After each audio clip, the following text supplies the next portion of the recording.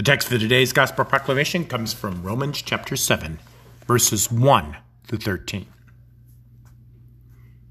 Or do you not know, brothers, for I am speaking to those who know the law, that the law is binding on a person only as long as he lives? Thus a married woman is bound by law to her husband while he lives, but if her husband dies, she is released from the law of marriage.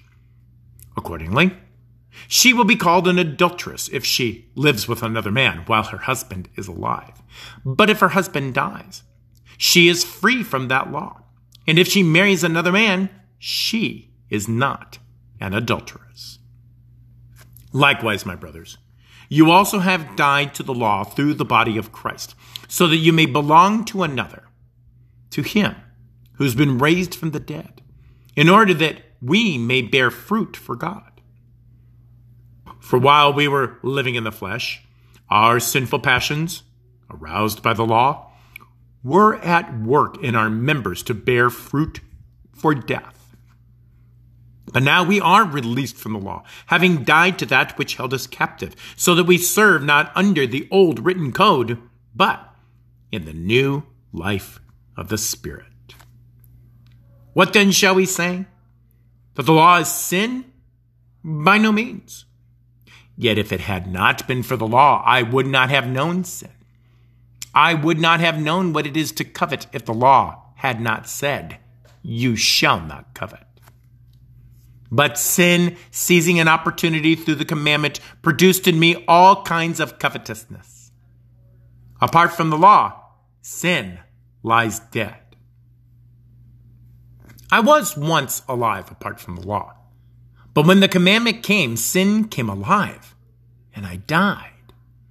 The very commandment that promised life proved to be death to me. For sin, seizing an opportunity through the commandment, deceived me, and through it killed me. So the law is holy, and the commandment is holy and righteous and good. Did that which is good then bring death to me? By no means. It was sin, producing death in me through what is good, in order that sin might be shown to be sin, and through the commandment might become sinful beyond measure. Grace, mercy, and peace be unto you from God our Father and our Lord and Savior Jesus the Christ. Amen. The text for our gospel proclamation comes from the letter to the church in Rome, chapter 7, verses 1 through 13, which I just finished reading for you, and serves as the basis of our theme for the fourth Sunday after Pentecost. Jesus' death is the only law we need. Today's lesson actually begins in verse 20 of chapter 6. It says, "For when you were slaves of sin, you were free in regard to righteousness. But what fruit were you getting at that time from the things of which you are now ashamed? For the end of those things is death. But now you have been set free from sin, have become slaves of God. The fruit you get leads to sanctification and its end, eternal life. For the wages of sin is death, but the free gift of God is eternal life in Christ Jesus our Lord." Thus, we can now understand the "or" statement in our opening sentence of the letter to the church in Rome from the Apostle Paul. "Or" is such a little word that can change our focus entirely in an instant. Like either and on the other hand, and the undeniable rather. We hear all these words, and we know everything is about to flip and become anything but what we were initially expecting. Either you get this room cleaned up, or you're not going to get the keys to the car and go out with your friends. On the one hand, we can stay late and get this inventory done, or on the other hand, we can come in on Saturday and do it then. The lawn shall be mown. Or would you rather go without your allowance? Those words come out, and we hold our breath for but a moment, knowing what's coming next can't possibly be good. Paul drops the or today, and while it may not be what we want to hear, it clearly is what we need to hear. We all know we are free. After all, verse 20 said so. For when you were slaves of sin, you were free in regard to righteousness.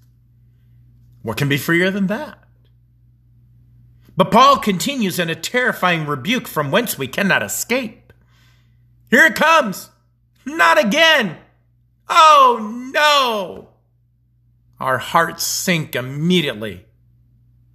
What comes next? To be sure, do you not know? And here it comes. The law is binding on a person as long as he lives. The other shoe falls like a blue-collar worker's steel-toe boots right on the bridge of our nose. Ouch! That hurts. Why? I thought I was free.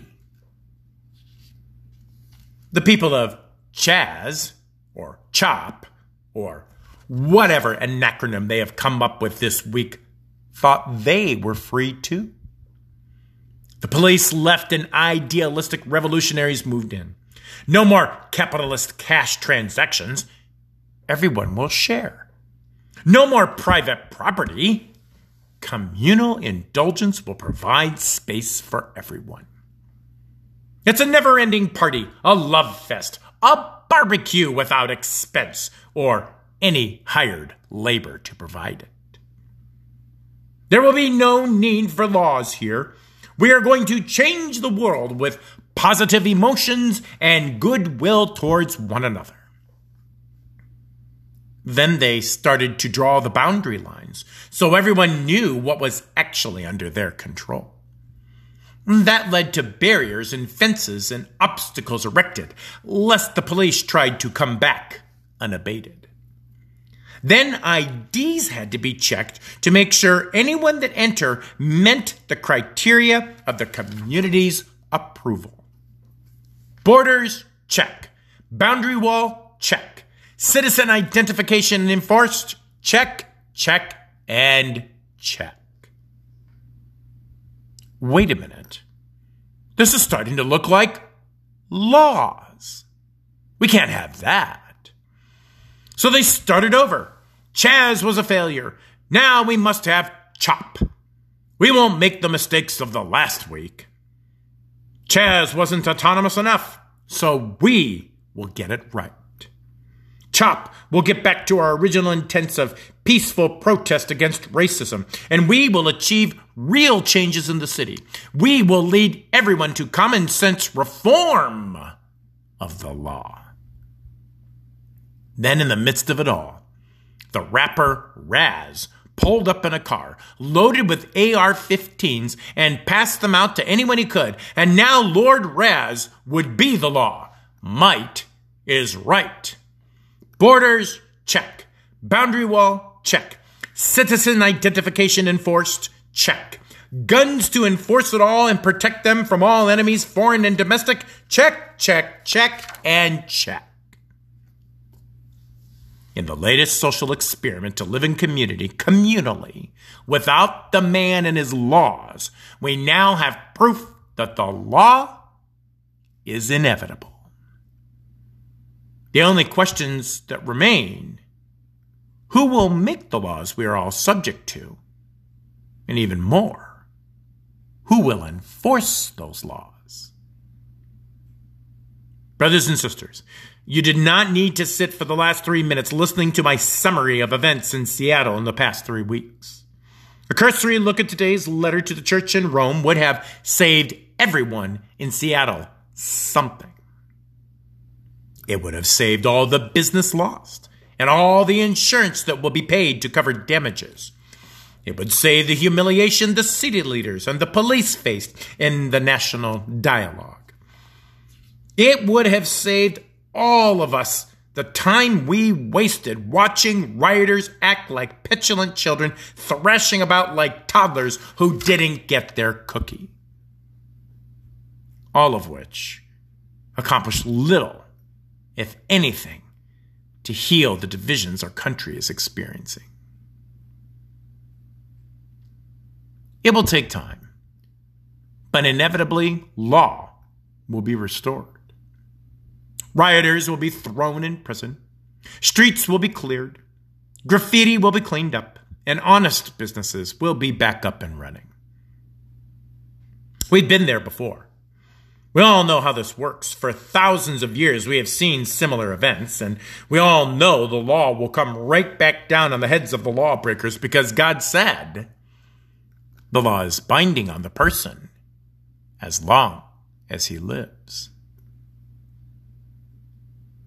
My dear brothers and sisters in Christ, God bespeaks his reality to creation through the brilliance and delivery of the rabbinical trained Apostle Paul. Paul was trained under Gamaliel, also a Pharisee, the preeminent Jewish sect, and he was their teacher of the law. Acts chapter 5, verses 34 to 35 and 38 to 39 tell us of his encounter with the apostles. But Gamaliel stood up and gave orders to put the men outside and said to them, "Men of Israel, take care what you are about to do with these men. Keep away from these men and let them alone. For if this plan is the undertaking of man, it will fail. But if it is of God, you will not be able to overthrow them. You might even be found opposing God." God uses both men to show his presence with people who are opposing God and his law as the only law unto death. Some of us want to be the law, or we want to follow the law, and we want to respect and honor the law as best as we are able. Whichever category befits us best.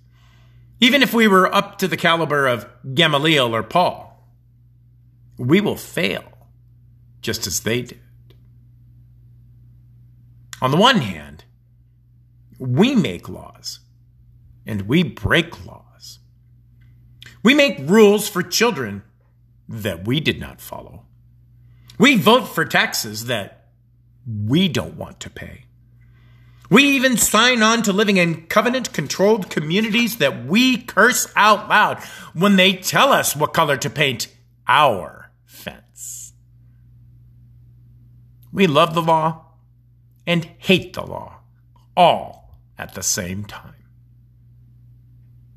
On the other hand, Jesus not only made the law, with the Father and the Spirit, one God, he fulfilled the same law like no one ever could. And his fulfillment, keeping in obedience to the law, kept him unto the death penalty of the cross.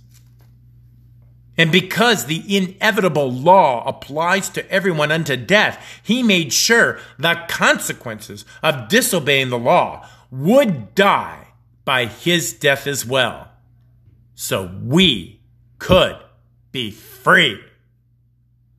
His death meant our life, the only law we'll ever need. Amen. Now may that peace that surpasses all understanding guard your hearts and your minds in Christ Jesus always. Amen.